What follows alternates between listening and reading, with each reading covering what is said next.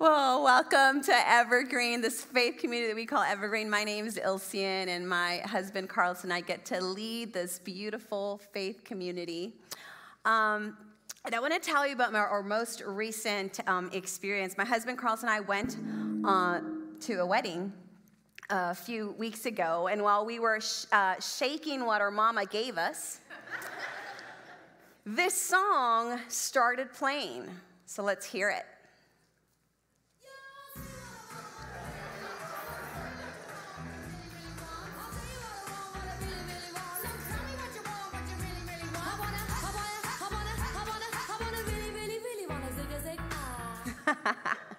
I saw some of you grooving. This was your jam. And then some of you are going to pray harder for me now that you know that I listen to music like that. So thank you. But for the women that are here today and are celebrating Mother's Day, maybe the question that you were asked was, what do you want for Mother's Day? Right? How many of you got asked that question? Yes. And how many of you are like, figure it out? I just stayed quiet. I didn't answer. I was like, how many times have I said? But anyway, moving on. But I want to ask you, when it comes to the good stuff in life, what do you want? What do you really, really want? And if you are online watching us, you can comment and put it in the comments. But do we really know? You know, when I was back starting college, I went in as an undeclared major because I was like, there's so much I want to learn, and no, I don't know which one to choose. And so it took me a while to finally declare a major. And then I had a friend who started off as a criminology major, and then halfway through, she decided, you know what, I really want to do medicine instead. So she went ahead and got her degree, and now she is helping save lives in California, so I'm so grateful for that. And then we have my 2-year-old daughter who will sign for milk. We go and we make her bottle and give it to her. She'll take a sip and then tosses it across the room because she no longer wants it, right? Does she really know what she wants? And then a recent poll showed that 70% of all working age people are actively looking for a job change, no longer wanting to be at their current job. So what do you want? See, maybe like me, you can relate to this guy. He says this, he says, I don't really understand myself. For I want to do what is right, but I don't do it. Instead, I do what I hate. I want to do what is good, but I don't. I don't want to do what is wrong, but I do it anyway. I have discovered this principle of life that when I want to do what is right, I inevitably do what is wrong.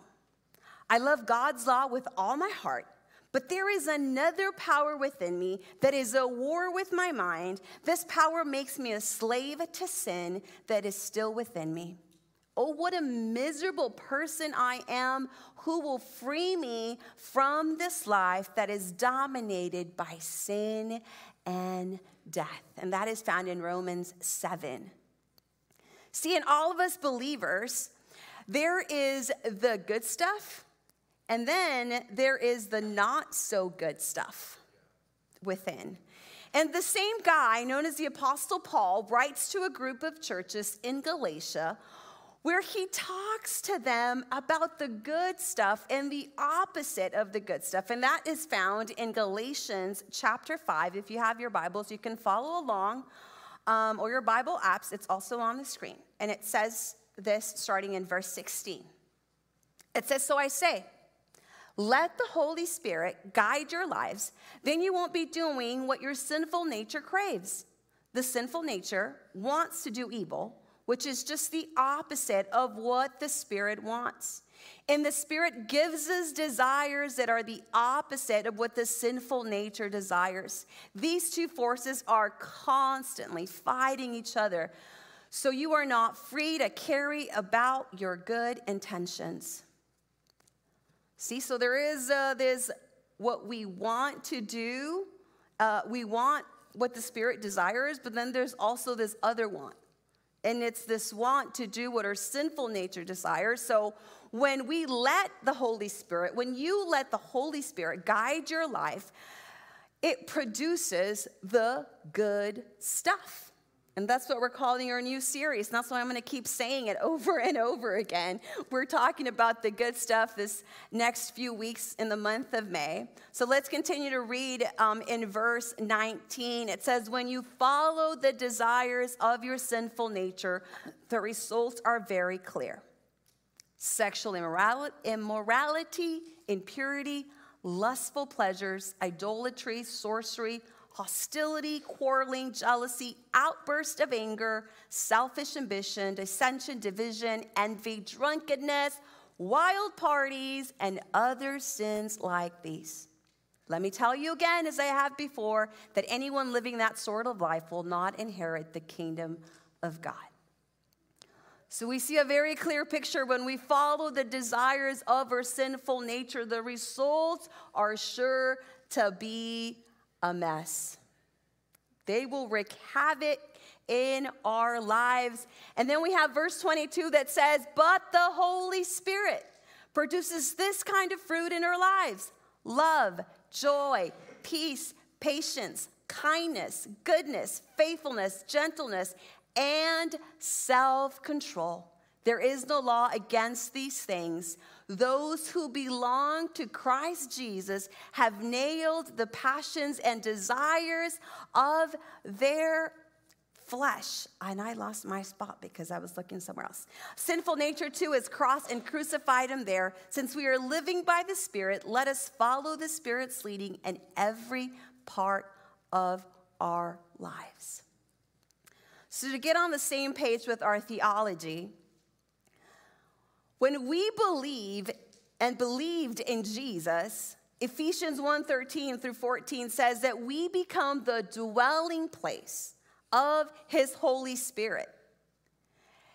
We become the temples where his Holy Spirit abides. And with God's Holy Spirit comes this one fruit in 9 indivisible parts that enables us to live a life that no matter the disappointment, the heartache, the waiting, the injustice, or the success that comes, that what comes out of you will be the good stuff and not the envy, not the hostility, not the jealousy, not the outburst of anger or sexual immorality. And as we read, the fruit of the Spirit is love, joy, peace, patience, kindness, goodness, faithfulness, gentleness, and self-control. I can say it faster. I'm not going to try, though. See, this is the good stuff. And it is part of you. It's part of your identity as a Christ follower.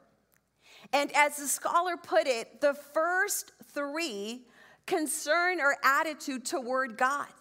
The love, joy, and peace in our lives are directly impacted by the attitude that we have toward God. And then the second triad deals with the social relationships. And the third set describes principles that guide a Christian's conduct. So today I'm going to cover the first 3. And it says that we know this, that though we receive his Holy Spirit and all the good stuff that it brings with us, that he brings with us, when we believe in Jesus, the truth is that the flesh is still very much a part of us. It does not disappear.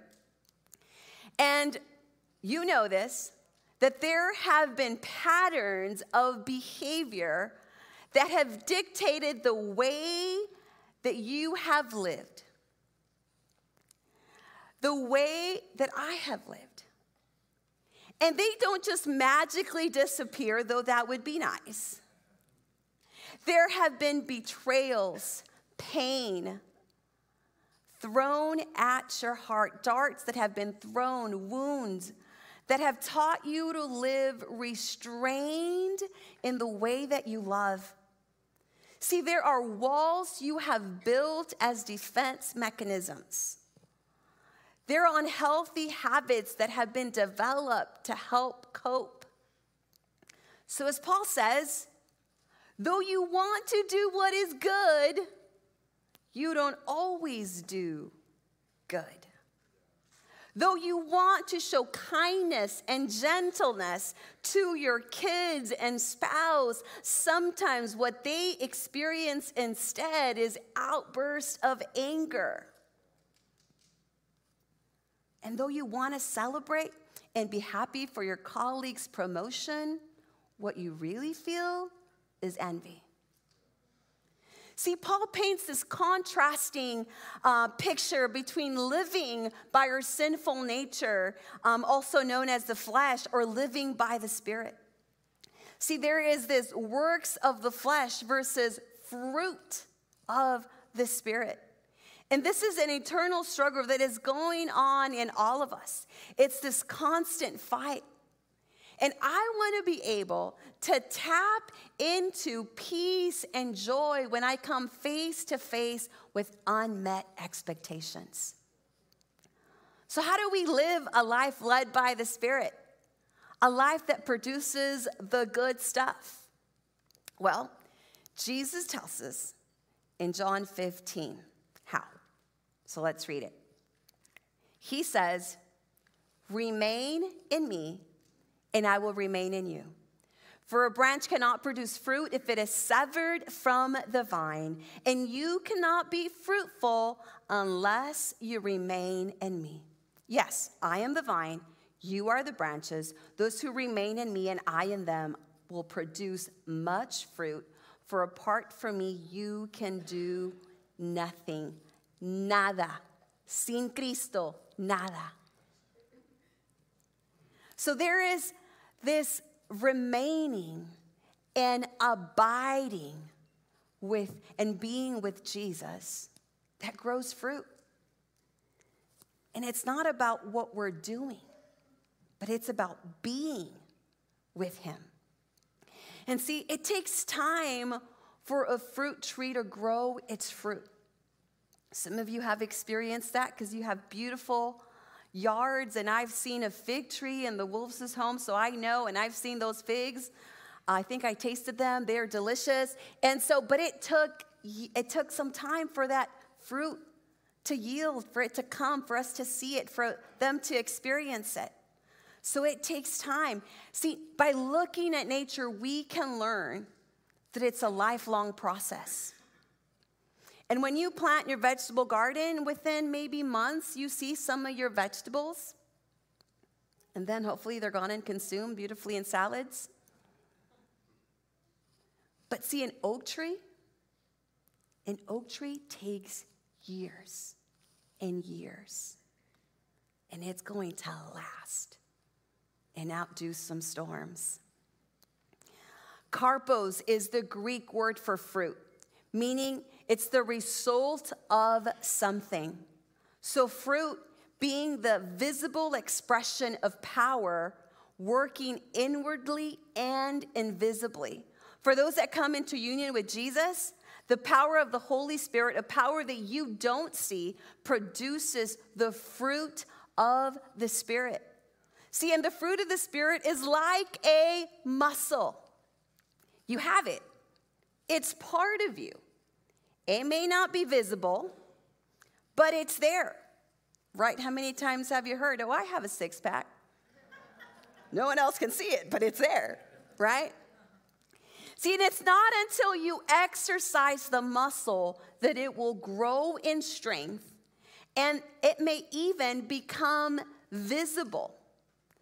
See, Carlos is on month 5 of his CrossFit journey. Yay, Carlos. Good job.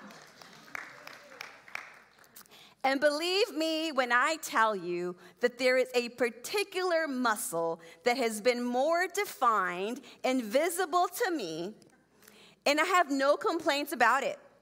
All I'm going to say is thank God for squats.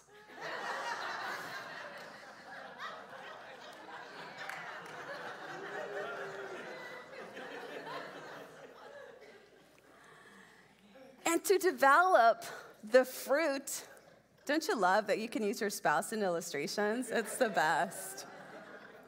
And see, and to develop the fruit of the Spirit so that it becomes evident to the people in your life that you are Christ-like, you need to know this.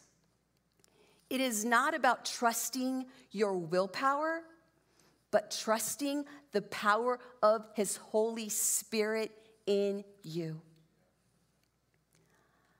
Many of us think that we can't change. And I've heard it so many times. This is just the way I am. So we run from growth, but the truth is that we can change because we have the power of the Holy Spirit. And He leads us to all truth, and He transforms us. Larry Crabb, in his book, The Pressure's Off, says, we'll never abandon ourselves to the Spirit as long as we think we can change without Him. See, the fruit in you and in me is dependent on His Holy Spirit.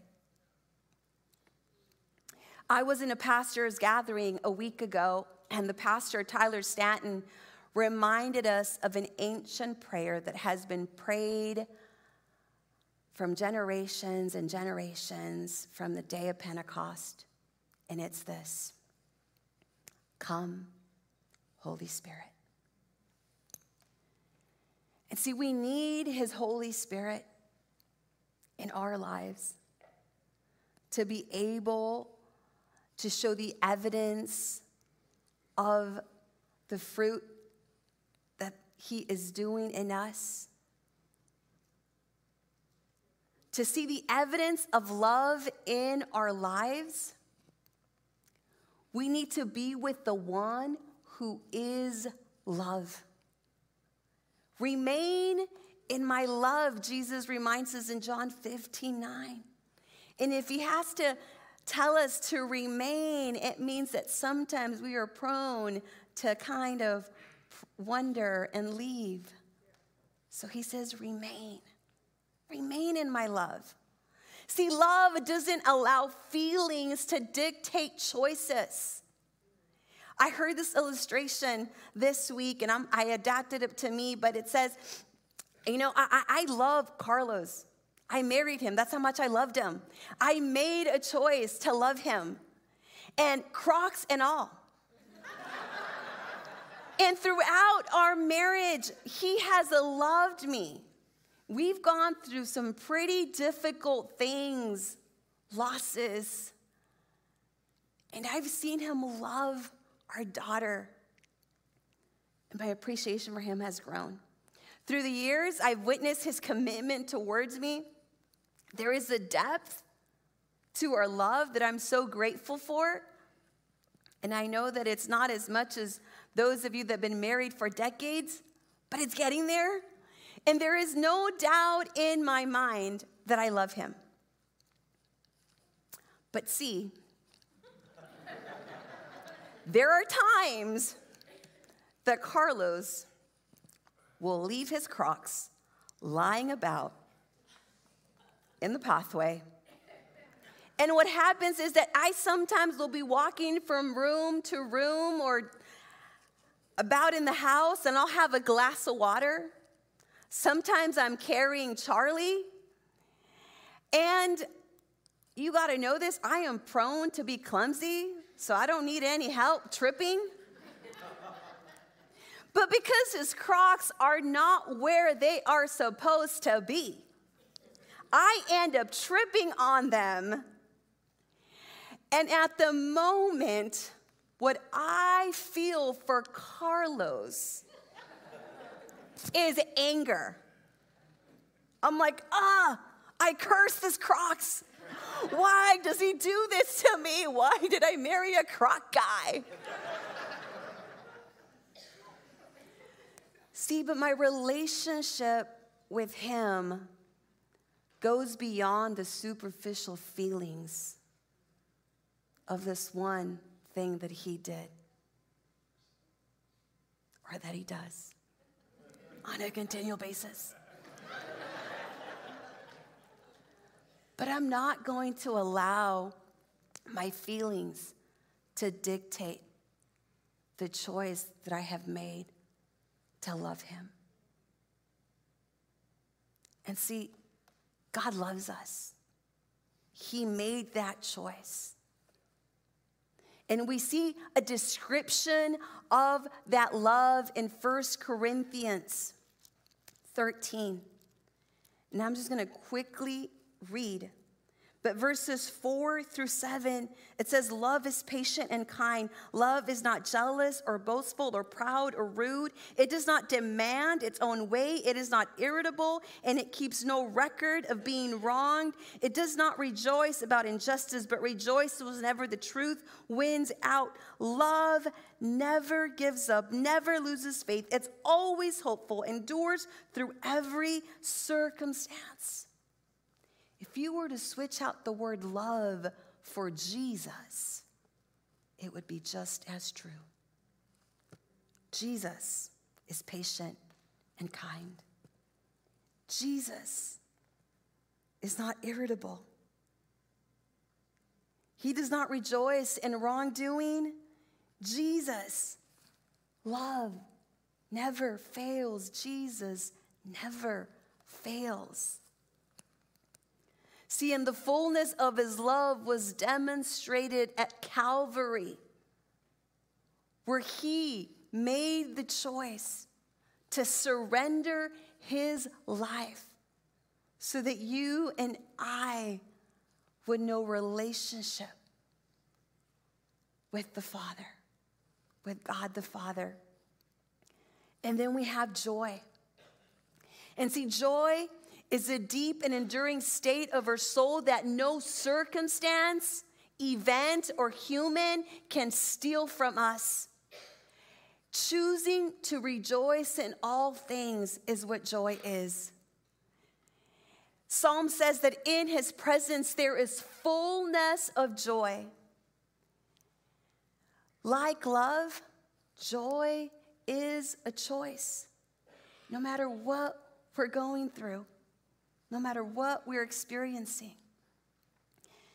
And then we have peace. And peace is a deep well of confidence that God is who he says he is, and that he will do what he says he will do. Peace comes from resting in the promises of God. See, the first time I experienced peace like this was when my Blackie went missing. My Blackie was my Honda Accord. I had parked it in my carport at the apartment complex where I used to live in Encino. Next morning, I got up to go to work, and it's not there. I was like, oh, maybe I parked it in the front. I always forget where I park, so maybe that's what happened. And it's not there. So I realized, like, oh, I think my car got stolen.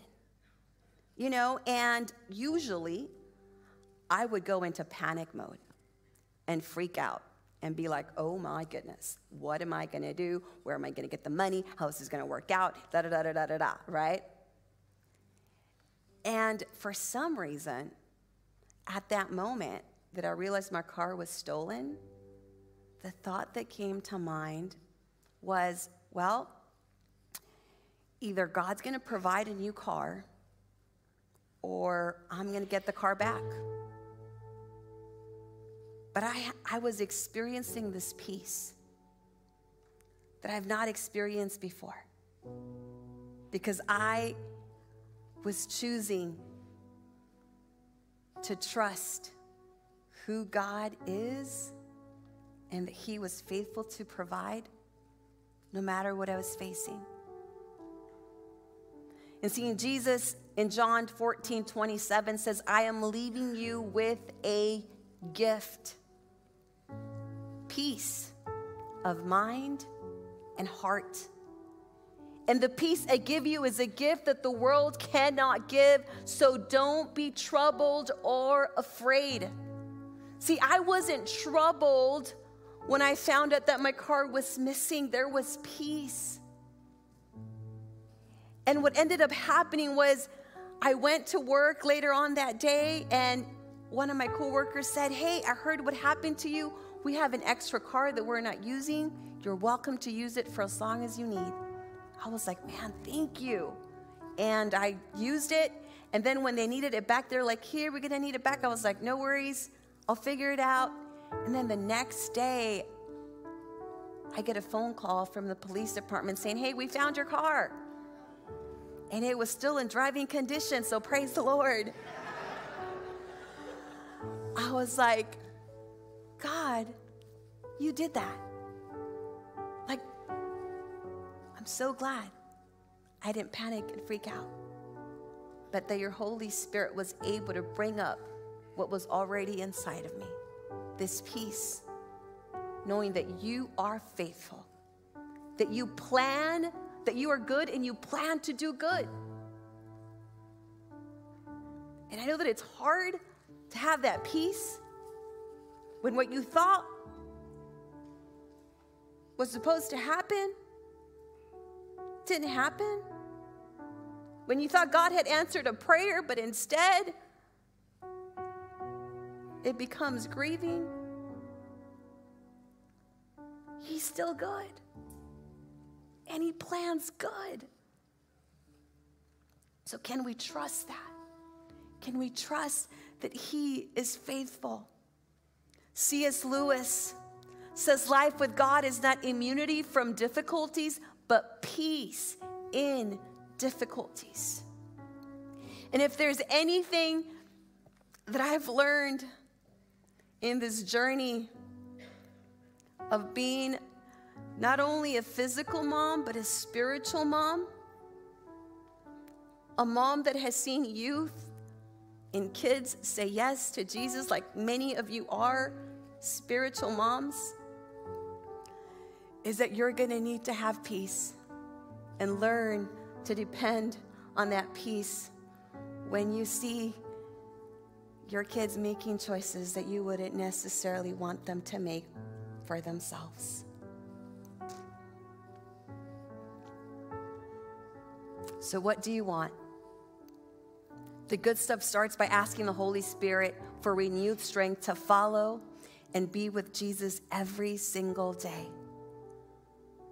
So this is what you can do. Pray.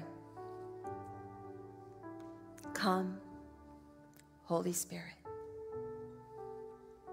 Then you wait, abide, remain. And I don't mean in the morning, just in the morning or during your quiet time. You can do it as you go about your day while you're stuck in traffic, while your kid is throwing a tantrum. You can take a moment and say, come, Holy Spirit. Because without the Holy Spirit's help, you will never become who you are meant to be. Someone whose Christ likeness is evident by the love, joy, and peace that fills your life. Because not only is the fruit a benefit to you, but it is most beneficial to those that do life with you. Some people may come to know Jesus because of the love, joy, and peace that you demonstrate by the way you live. And remember this, that it's not by your willpower, but by the power of the Holy Spirit in you. I want to invite you to close your eyes and give you a time to respond to God's word today. So if that's you and you want to respond, because you know that, yes, you have the Holy Spirit, but sometimes it's really hard for you to experience love, joy, and peace. So if that's you, would you just lift both arms in front of you and say, come, Holy Spirit. Come, Holy Spirit.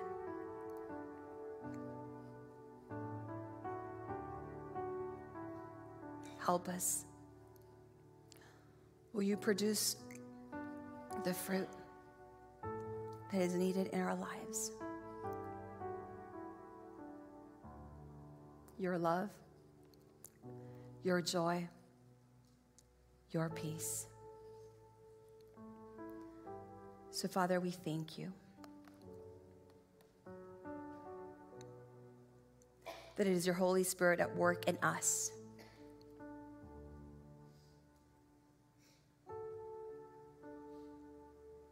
It is your Holy Spirit that helps us to change.